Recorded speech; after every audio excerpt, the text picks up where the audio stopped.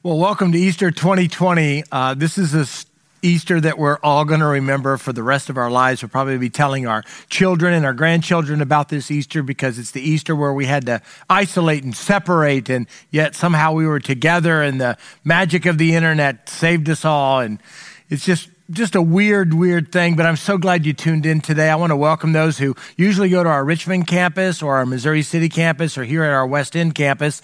But I know many of you, hundreds and hundreds of you, have been joining us online over these last few weeks, and now you're with us on Easter, but you've never been to any of our campuses. And I just want to say, well, you're part of our online campus, and I want to say welcome. I'm glad that you're here. Please fill out that welcome card and let us know that you're here. I especially want to welcome my mom, who always watches online from Garrett County, Maryland. She is busy making masks for everybody that she can think of. She sent us masks, she sent our family masks, and now she's sending masks to nursing homes in different places. So Mom, I hope you have a happy Easter.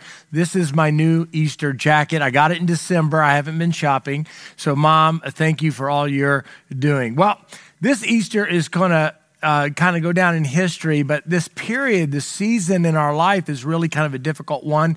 And this week, our national leaders told us this phrase: it's going to get worse before it gets better. And we certainly have seen that sort of happen this week. It's gotten worse, and we're hoping it's getting better. Now, I don't know about you, and I don't want to be a complainer, but I'm ready for this thing to turn around. I'm ready for the curve to flatten. I'm ready to go out again. I'm ready to go to my favorite restaurant. I know I'm a little spoiled, but I'm ready to go out. I need a haircut so bad.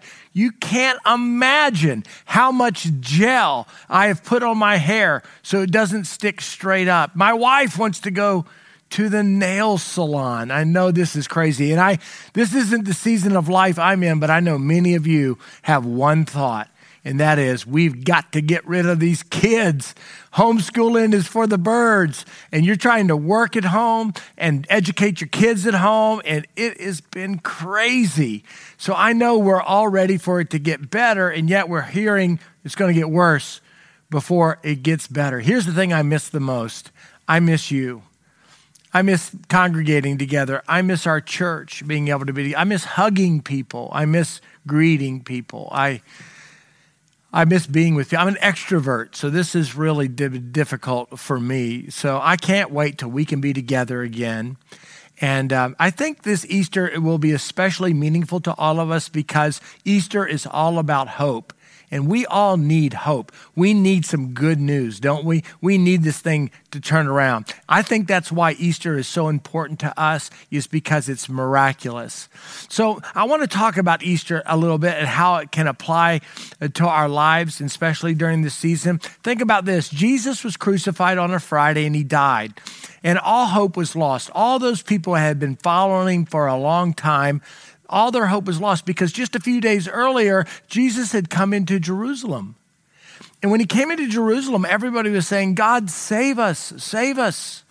And they thought that Jesus was going to be a political savior or a military savior and overrule the Roman government, and all their difficult life circumstances were going to be taken care of. But when Jesus died on that cross on that Friday, all hope was lost. This is really the story of a people who were confused, and they were mourning, and they were sad, and they were isolated, and they were targeted. So now we understand the story of the resurrection from 2,000 years in distance, but think about the people in real time on that day, on that Friday, when they saw their friend die, and they saw him taken off a cross and put into a tomb. It was completely different for those in the first century. Even after Jesus died, it had to get worse before it got better. How could it possibly have gotten worse? Well, John tells us the story. John chapter 20, verse 1 and 2 in the NIV version says this: Early on the first day of the week, while it was still dark, Mary Magdalene, who went to the tomb and saw that the stone had been removed from the entrance, she came running to Simon Peter and the other disciple, the one Jesus loved, and said this: They have taken the Lord out of the tomb, and we don't know where they put him. So Mary goes down And this was an important part of Mary's tradition. Mary was going to go down and embalm the body properly. On Friday, when Jesus died and they put him in the tomb, they didn't have time to really embalm his body properly. And according to Jewish tradition and law, they wanted to do this right. So Mary Magdalene goes down to the tomb to try to figure out how to embalm Jesus' body properly. When she got there, the stone that covered the tomb was rolled away and there was no body, and she freaked out. She really freaked out. Now, she panicked. She couldn't. She goes back and tells Simon, Peter, and John. She says, "Listen, you're not going to believe this. Not only did our friend die, but now somebody has stolen his body." And now we know, right? We know that it wasn't the case of the body snatchers. We know that this was about the resurrection, but they didn't know that. And so I want you to connect with this idea that they were living in this linear path, living one moment after the next, and all they knew was this, that Jesus was dead, and their hopes for this positive future was gone. And the next piece of information they had was this, that the body of their friend was now missing and it was gone. And they began to draw conclusions about their situation and about their circumstances. Now, the conclusions that they drew were not true, but because they believed that they were true, they began to get very sad and very anxious. Now, think about our situation. We are living in a very linear timeline. That's all we can do, one moment after the next. And you and I right now are drawing conclusions about our present situation and about our future. And because of that, we have an emotion attached to those conclusions.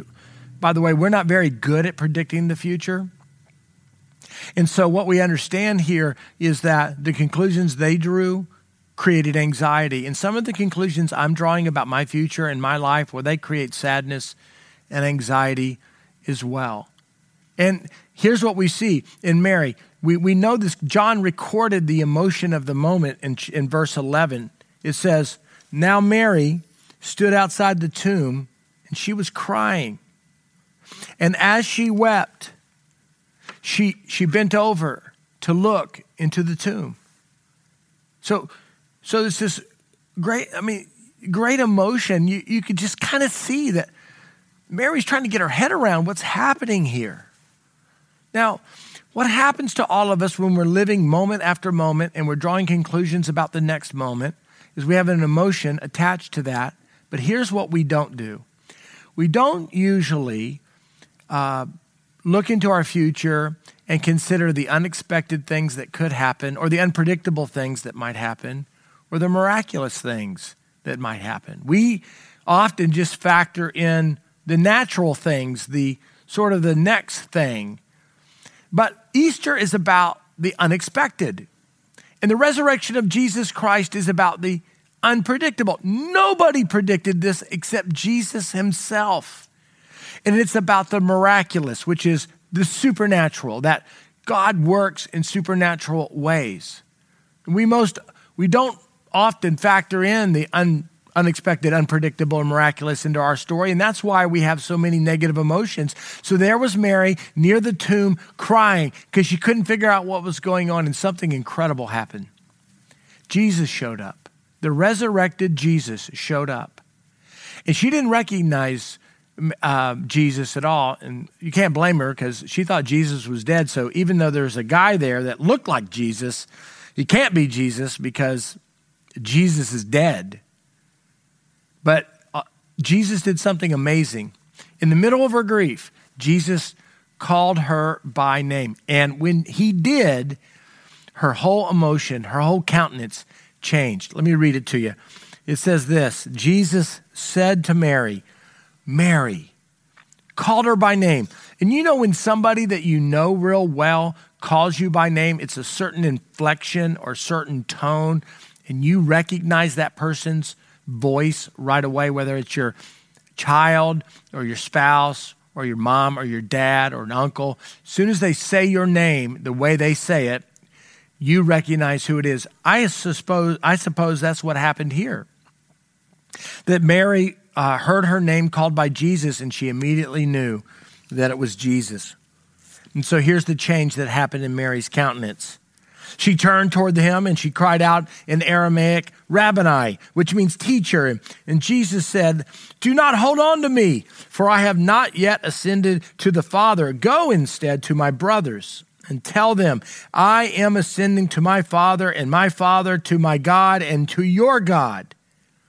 And Mary Magdalene went to the disciples with the news. And here's what she told them. I have seen the Lord. I've seen him. And she told them that he had said these things to her. She told the whole story. She says, you're not going to believe this. As she went back to Simon, Peter, and John, and maybe some of the other disciples, she said, you're not going to believe this. I've seen the Lord. He's alive. He's risen. Nobody's stolen his body. He's risen from the grave. And her whole countenance changed. Her whole mood changed. Her whole emotions changed. Her anxiety dissipated. Now, it's ironic, though, because, first of all, Jesus would never be the political or military savior that she was hoping for. Her circumstances didn't get better. In fact, for many of the believers, for all the believers in that first century, their life circumstances got a lot worse. But Jesus was alive, and a new reality, a bigger story began to emerge. I love the detail that John gives us when Jesus says, don't hold on to me or don't cling to me, Mary. And I get this picture that Mary was so excited that Jesus wasn't dead and nobody had stolen his body, but he had risen from the dead and he was alive, that she came and she clung to his feet. She held on to him and he says, don't hold on to me. I've got some things to do here, but instead go tell the disciples that I've risen. So what is the good news that we could all use today? I know all of our circumstances are difficult, and everybody's dealing with this isolation and quarantine and this disease differently.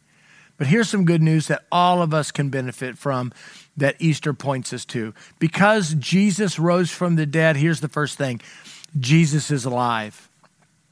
Today in our homes or wherever we're experiencing this message, we're not worshiping some dead religious folk hero. We're not acknowledging some historical event that happened 2,000 years ago. The reason we can have joy in the midst of difficulty is because Jesus is alive, that he rose from the dead. He's not just another teacher. He's not just another religious leader. He's not a moral leader. He was a savior, and he rose from the dead. He died on the cross, a real death, and he was buried, and he rose again. And so here's what that means. You can know your Creator. You can know the one who created you. The thing that has kept you from knowing God, the Father, is the sin in your life. The sin in my life. And one day, if you'll just come to the place where you realize, no, Jesus paid the price and the consequences for all your transgressions, past, present, and future, then all of a sudden you can know him not based upon your good works or you being religious or you acknowledging certain religious things or you doing good things. It's not a merit-demerit system. It's a grace system. It's the system that Jesus paid it all, that when he died on that cross, that was for you. And what you need to do is just receive that as a gift into your life so you can know your Creator. The other good news that comes out of Easter is the fact that you can trust him. You can depend on him. He came out of the tomb. He's alive. He's with you. And he promises that he'll never leave us or forsake us.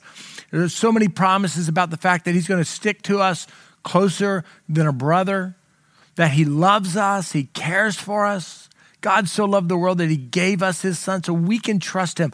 Whatever circumstance that you're going through, whatever difficulty that you face, or whatever the thing is that you fear, you can cast those cares upon Jesus. He's alive, he's with you, and he listens to you, and you can depend on him. Now, I think the best news of all about Easter is this next thing, and that is this. This world is not the whole story. We tend to sort of have a vision for the years that we live on earth, and we have a plan for those years, and we even have a prescription as to what's going to create a happy, good, meaningful life. And a lot of good things are involved with that. But we forget the idea that God is eternal. And the life that he's given us is eternal. And because of that, this world isn't the complete and total story. That's why we can have joy in the midst of difficulty, because this isn't the whole story. These years aren't the only years. That when this body passes away and this life is over, there's an eternal life that goes on forever and ever. You know what that means? It means that you can follow him. You can follow him in this earth, at this time, and you can also follow him forever.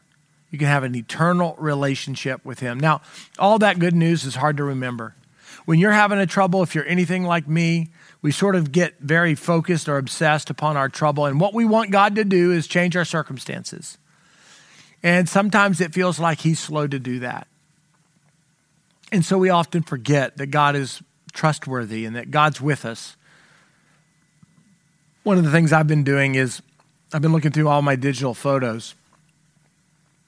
I don't know how I got this started, but I have thousands and thousands of digital photos in my computer and on my phone. And I've been looking at, and as I looked through and scrolled through years, a decade of family photos, of travel photos, of friends, there's just something that began to happen in me that even though I was sad or isolated or I felt alone, I started looking at those photos and I was very encouraged because I remembered that God had given me a good life. And I remember the fact that God's given me good friends. I started texting some of those old photos to my friends going, do you remember this? And I remembered my my family, and I looked at all the photos of me and Lisa, and I just kind of was so grateful for my wife. And then I found this photo. We took it recently, last Thanksgiving, right here at the West End campus. This is a photo of my family.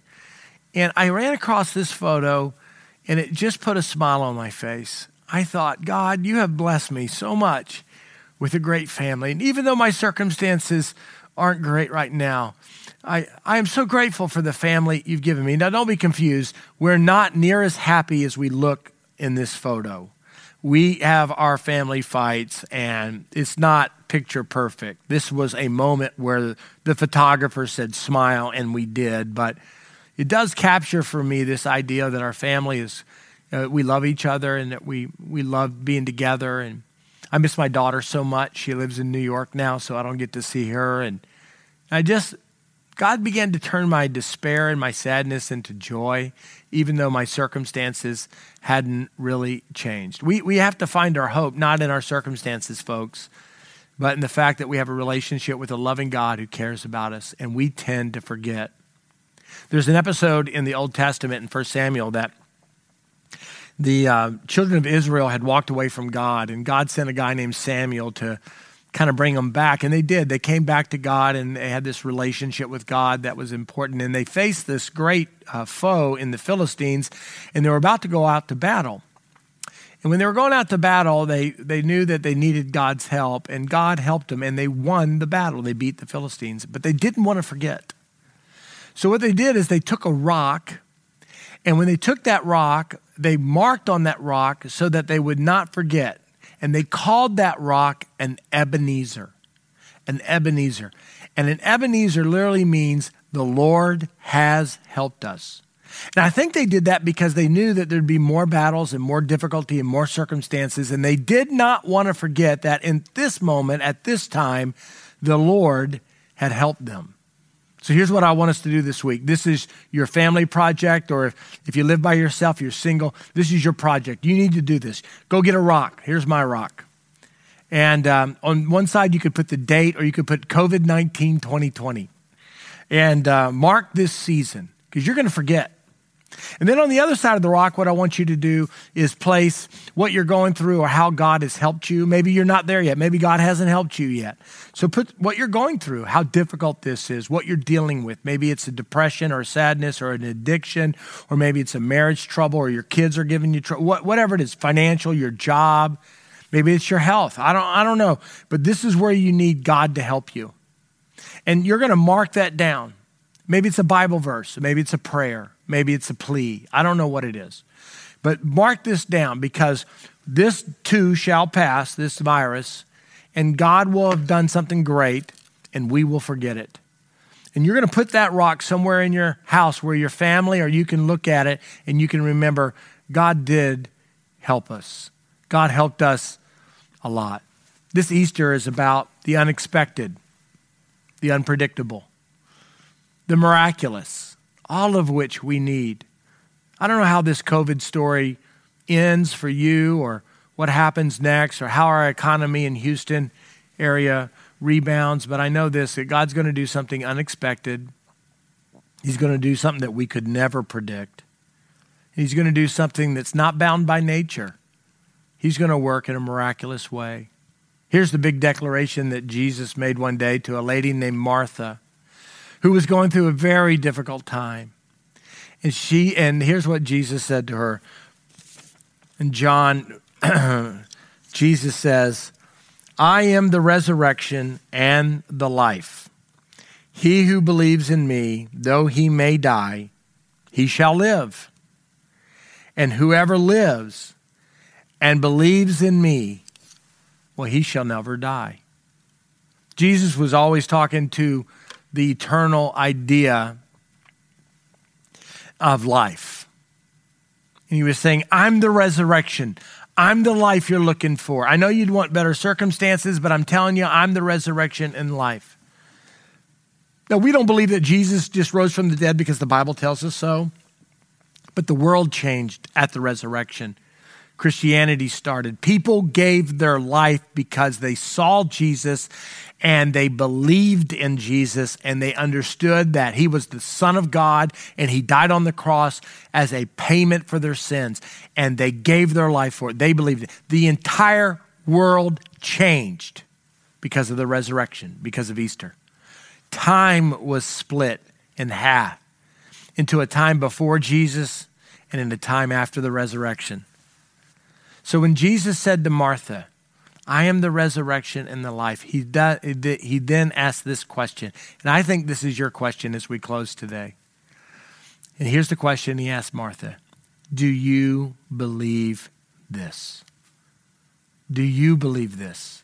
This is the question for you. Do you believe this?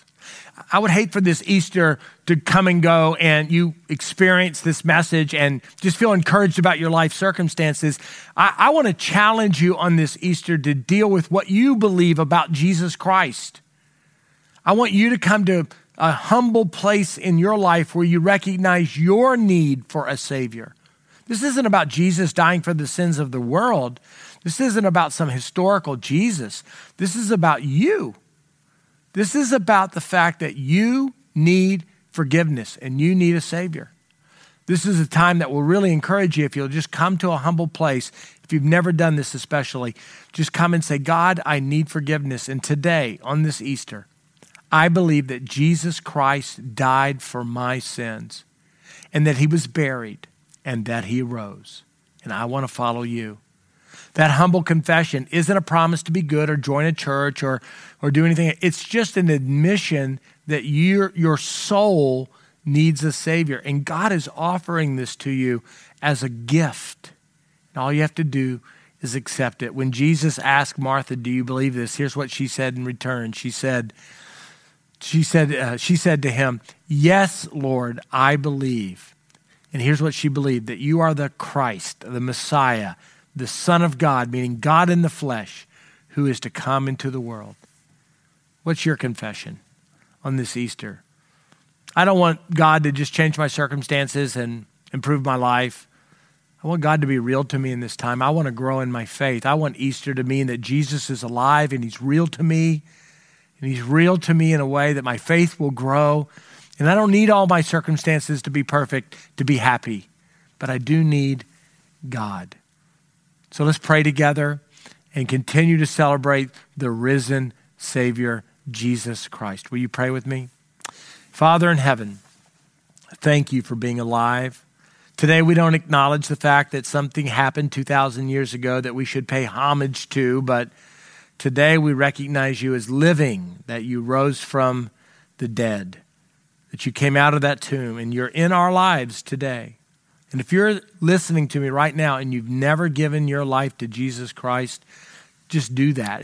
This is between you and God. Just say, God, forgive me.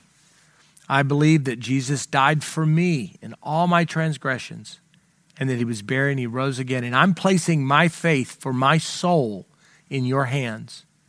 And I'm asking you to forgive me. I, too, believe that you are the Messiah, the Christ. Father, thank you for Easter. Thank you for our church. Thank you for the technology that allows us to be together, even in this weird way. And I pray that, God, you would continue to grow our faith, that you would give us perseverance, that you would give us joy in the midst of difficulty because you live. Thank you. In Jesus' name, amen. Well, God bless you and happy Easter. If you prayed with me to believe in Jesus Christ as your Savior, I'd love to hear from you. My email address is at the bottom of the screen. It's patrick@rpc.me. It's the easiest one I've got. So email me and just say, I believed today. And I'll send you a note back. I promise I'm not going to publish your name. I'm not going to embarrass you, but I'd like to know that God's at work in your life. And if you would share that with me, that would be great. Well, happy Easter, everybody. God bless you.